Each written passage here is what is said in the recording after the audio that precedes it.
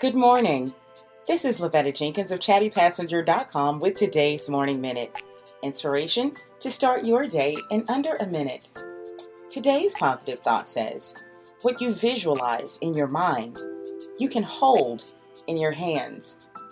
Listen, I want to tell you right now that there have been things that I really wanted, and all I had to do to get them was first see myself having them.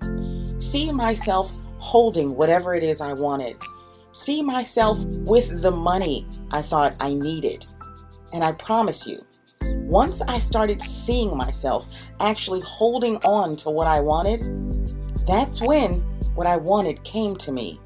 Now, I'm not saying you're not going to have to work for it, but you got to see yourself crossing the finish line in order to get there. Today, I'm encouraging you to really see yourself with whatever it is you want.